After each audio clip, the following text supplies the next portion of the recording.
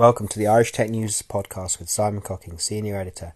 I'll be doing a series of interviews with people at the cutting edge of green tech, clean tech, and anything else that we think is interesting and worth listening to for you guys, our listeners. Hi, so today on the podcast, we are continuing to look at how companies can help to do good in terms of the environment. And then specifically, we've been drilling into bees. So I have a host in Ireland, DC for Bees Ambassador, Nicole Cox. So first of all, it's great to have you on. And maybe for those who don't know, just can you introduce yourself? Hi, Simon. Absolutely. So thanks again for inviting me to join. I'm Nicole, as you said. I've been a part of the Siemens Diversity and Inclusion Group for the past 6 years and recently moved to Dublin. So I'm lucky enough to be a part of the newly formed sustainability group within Siemens Ireland. So we're going through these Zero Harm initiative, and that's going to be something I'm happy to talk about with you later, but got involved through DC, through Bees, through there. So I mean, as you've been involved in the sustainability side, as you said, for 6 years, what kind of things did you do before you came to Dublin? So on a personal level and on a corporate level, there's been a variety of volunteer initiatives that have really captured my interest and been a great outlet for just learning more, because I find that, at least for me personally, the best way to get free education and hands-on learning is through volunteering. So I've worked with beekeepers local in Texas, where I'm originally from, and then as well in Boston, where I lived for the last year. And then as well with more cultural diversity understanding and education training through Siemens, I've been able to really get a better idea upon moving here, some of the differences, not only in the sustainability and biodiversity approach, but just in the community aspects, different things and different priorities that really stood out to me. Yeah, look, I mean, and obviously, we actually have done education environmental projects with community groups as well. So I guess for those that don't have a sense of it, how do you work with communities, or how did you work with communities to ensure that you got successful results from doing it? Absolutely. So the first group that I worked with in Houston was a honey collective, which was encouraging locals to have hives on their land that were either maintained by the owner. It was a female-owned business and had started in, I believe, 2014. So by the time I was volunteering with her in 2018, she had 70 hives around the city that she was maintaining. Wow. And yes, absolutely incredible. And a lot of these were also going to be used for educational purposes. So you might see a hive being brought into a classroom. That was the case certainly with some of the hives I was volunteering in Boston. And then as well, just to get an idea of, on an individualistic basis, that is, how you can help. And I think you joined for Wally's in my presentation on making small changes in our day-to-day life to be able to have a larger impact. And that's certainly been a theme throughout. Yeah, look, I mean, and I think that's kind of cool that you have a perspective from doing it in Houston and then Boston as well. So since you've come to Ireland, what have you been involved in on your Irish leg of this kind of interest and activity that you do? Well, of course, moving to a new country is going to have its adjustments, but doing so during a pandemic and having the 2-week quarantine on top of that was an added challenge, I'll say, when it came to really diving into the community and getting a better understanding of not just the priorities, but the heart of beekeeping here. Because so much of it is focused on the native pollinators in a way that we don't have the same emphasis throughout it in the States. And I think that there are a lot of ways to get involved that I've found through, you can do litter picking, you can do tidy towns, and I'm really fascinated by the approach and the emphasis on supporting native pollinators that you see in those groups. But then as well, there are a lot of resources online that anyone that's new to beekeeping, or indeed just pollinators in general, who wants to get involved, you do have through the host in Ireland and DC for Bees, the All Ireland Pollinator Plan, which provides it's an incredible resource. It provides a lot of variety in terms of, are you working in corporate areas? Are you, at home with just flower boxes available? How can we make adjustments there?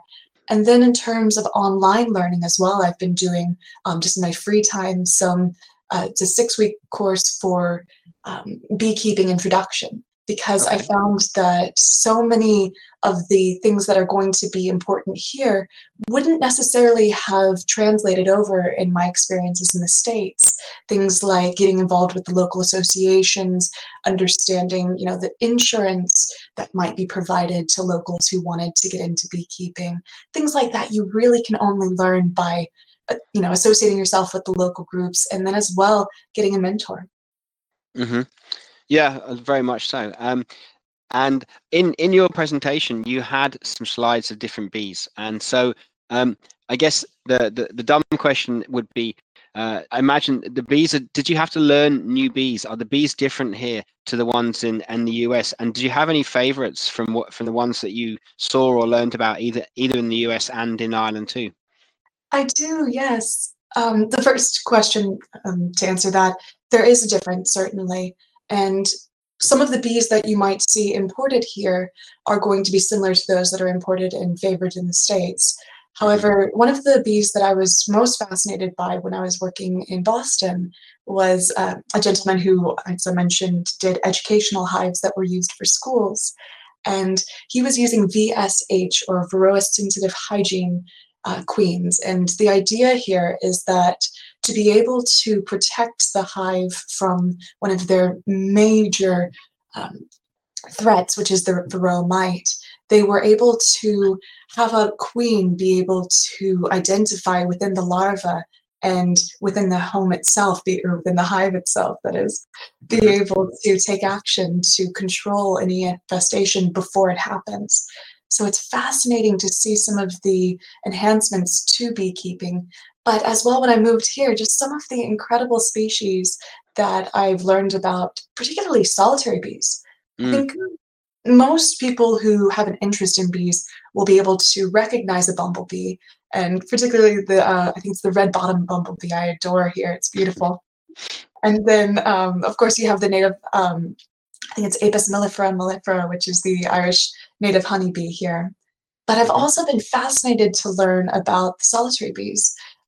I became somewhat obsessed with the cuckoo bee, which is either a solitary bee or a bumblebee, but it's a kleptoparasite. So essentially this bee will infiltrate the hive of another, either solitary bee or bumblebee, and lay its own lay its own eggs, and be able to have them take action and take over the hive, which, morbid as it sounds, I think it's just one of the fascinating things about nature.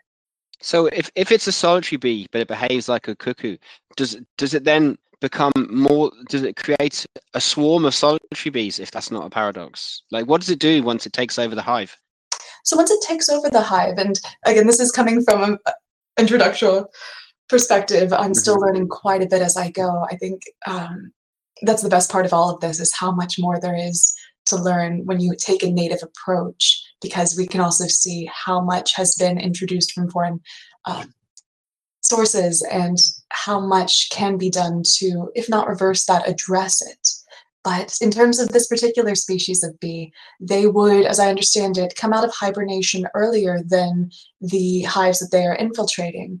And they would begin to have their young hatch so that the larvae are going to be growing right next to the others. They will be mistaken for the local or native species of that hive, and then cared for as if they were one of their own. And the reason for this is just because of the different life cycles. When it comes to the solitary bumblebees and honeybees, the life cycles are going to be very different, as are the needs for food.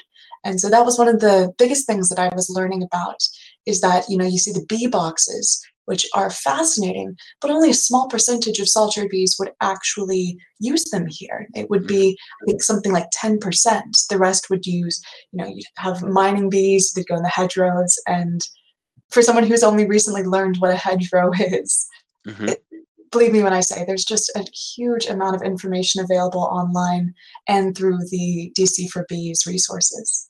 So look, if you mentioned that only 10% of solitary bees would even go to a bee box, where do the rest go, and what can we do to help facilitate the the wider biodiversity that enables bees to live in a variety of places?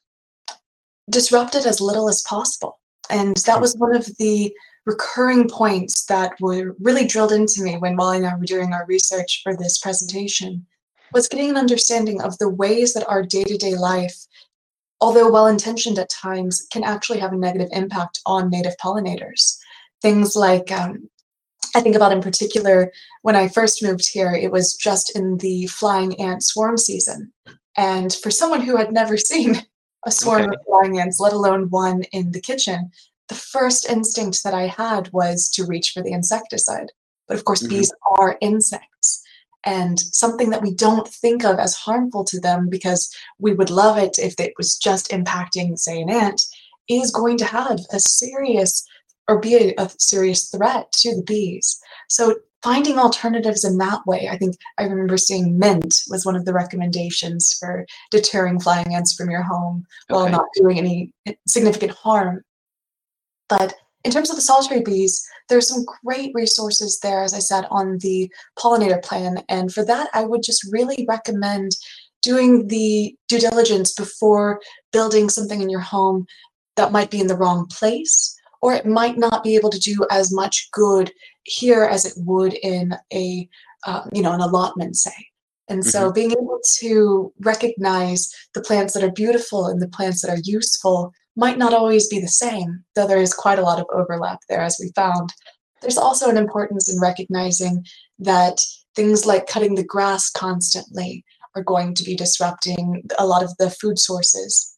One of the main things that I was interested in as well when it came to being able to do the most good for them is also recognizing that for solitary bees in particular, there are so many different ways to get involved. If they are going to be using the hedgerows, lobbying your local politicians to be able to ensure that they are maintained and not necessarily kept pristine, but allowed to grow.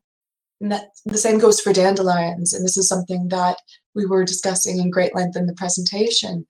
The need for food sources without any work. If anything, don't do the work of cutting your lawn all year round. Take the time to let it grow out, because there are going to be certain times of year when food is very scarce, particularly in the winter.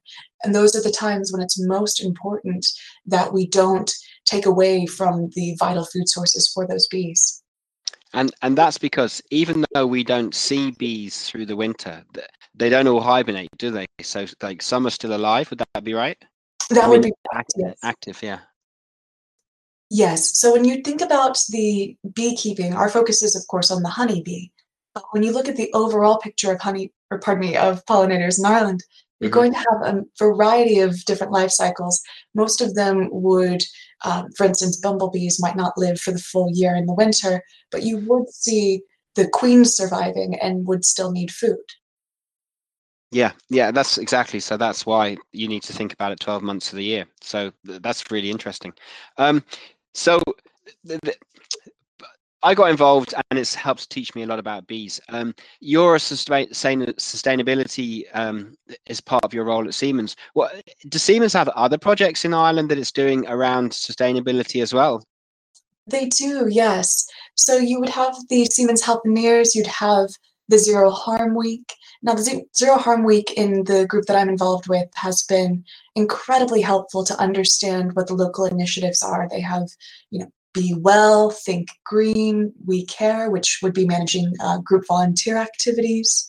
So there are a variety of different resources, and it's in alignment to the European Health and Safety Week. So they're trying to ensure that these initiatives are being highlighted in this time, but as well making sure that people have the resources that they need, because there's so much, particularly with the way that we're all adjusting now to working from home full time, there's a lot still available in terms of health and wellness, but also certain things we might not recognize that we're doing that are doing more harm than good. For me, one of the biggest impacts has been cruelty-free products, because although in the EU there are regulations against animal testing, these organizations that we're buying from still would have different underlying global policies. And making sure to shop locally and prioritize conscious consumerism of those products that we know are not doing more harm outside of the local community. With that, the first thing that comes to mind is just, if you are buying honey, make sure that you're buying from a local beekeeper, because not only are they going to be able to facilitate the pollination of local crops, but then as well, you're going to be able to support your community. And right now, that's needed more than ever. Yeah, look, and that's a very positive initiative. As an ambassador for DC for Bees, what are you planning for 2021? What's next? Well, DC for Bees is actually going to be expanding in the next year. So Okay. I don't want to give away too much right now, but there is a lot of change coming there. And it's going to be all very positive, because we have seen such a huge response in the community. And even for myself, only being a part of the group for the last now 6 months, it has just been remarkable to see how much local interest there is in beekeeping, in local pollinators, and then as well in supporting these native species, of which I think 33% are endangered. And it's just really important that we educate ourselves, and then as well make sure that the products that we're using at home, not using pesticides, the actions that we're taking in our day-to-day life, not trampling through meadows, but using designated paths, little things we might not think of. Because although we might think to ourselves, oh, well, if I'm kicking the dandelion or picking it up and blowing it, it's going to be able to pollinate, we are never going to be more effective than the bees themselves. And so I often find it, for myself, a bit of a pet peeve when we see these beautiful lands that have been left for them to feed, and people just walk straight through it without thinking. Yeah, and I guess it's unfortunate, but equally, as you say, there's an increasing awareness of the fragility of bees and the things that people can do. So, like you say, it's kind of an educational piece, which is part of very much what you're doing. So, yeah, look, I mean, people do it, but hopefully they'll become aware that it's not a good thing to do. You mentioned a lot of online resources. Are there any particular people that you find interesting or inspirational? I mean, we haven't, we interviewed Sam Drogue from the US Park Service, who's a bee expert, and we love his pictures. Is there any people that you find useful or informative to help keep you up to date with these? Yes, I've been involved, as I said, with an online introduction to beekeeping through a I think 3-generation company that has been keeping bees in County Longford. So I've been doing classes through them, which I found incredibly helpful. They've also been highlighting the different societies to reach out to. So I'm looking into some opportunities there to get more information, different seminars that they might offer, different workshops. And then as well, I really found the Tala Echo has an incredible weekly piece on the nature on our doorsteps. And they actually did a collection, a book. I think it was, but yes, it was available at the local library in South Dublin County Council.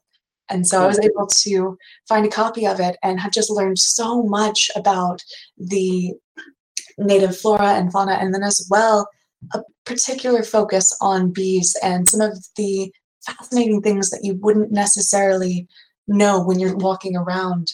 But I also have to say that because people are spending so much more time at home, maybe more time than any of us expected, it's a great opportunity to start working on our local gardens. And for me, that's been one of my key focuses is, finding a home in the middle of a pandemic. It was quite a challenge. But now that I have, I'm starting to think about, what are the plants that I want to start growing? What are the areas I want to begin with? Because it's much better to start small when you're making these changes. You don't have to enroll immediately in a beekeeping course, but you can start looking up some of these local beekeeping groups and get an idea. They'll have YouTube videos available. They have, the newspapers that are going to be covering the local natural initiatives and tidy towns, things like that. So there's a lot of information available with an Irish focus, which is so important to be able to understand how your actions will help, because what works for bees in the States and in the continent will not necessarily translate over here. And it's such a unique and diverse natural wonderland that you have here, so to speak. You really want to preserve it. And I have to say that I've been just incredibly touched by the amount of local interest in bees. It's honestly nothing that I've seen before. That's very positive. And then, like you say, it's also important to be locally appropriate, so that you do what's right for here, rather than just bringing in something that's not suitable to here. So that makes sense, very much so. Look, it's been a pleasure to talk to you. How can people find out more about your work and what you do, both as in terms of sustainability with Siemens and then also with the DC for Bees program? Yes. So the Siemens Zero Harm culture, we have details available online, so you can go to siemens.com to get more information there. And then as well for hosts in Ireland, you can go to hostinireland.com, you can go to pollinators.ie, and we just really recommend that you start small and start to look at small adjustments in your day-to-day life that can be made, things that you can really research ahead of time. As always, shopping local is going to be the best approach, but just get to know what is available. And when in doubt, try to find things that haven't been on a plane. I think that's the best way to start. Look, that makes sense very much. So look, thanks very much. And hopefully it helps to encourage and inspire more people to be proactive in terms of doing things that are bee friendly and wildlife friendly in general. Yes, here's hoping. And thanks again, Simon. Great speaking with you.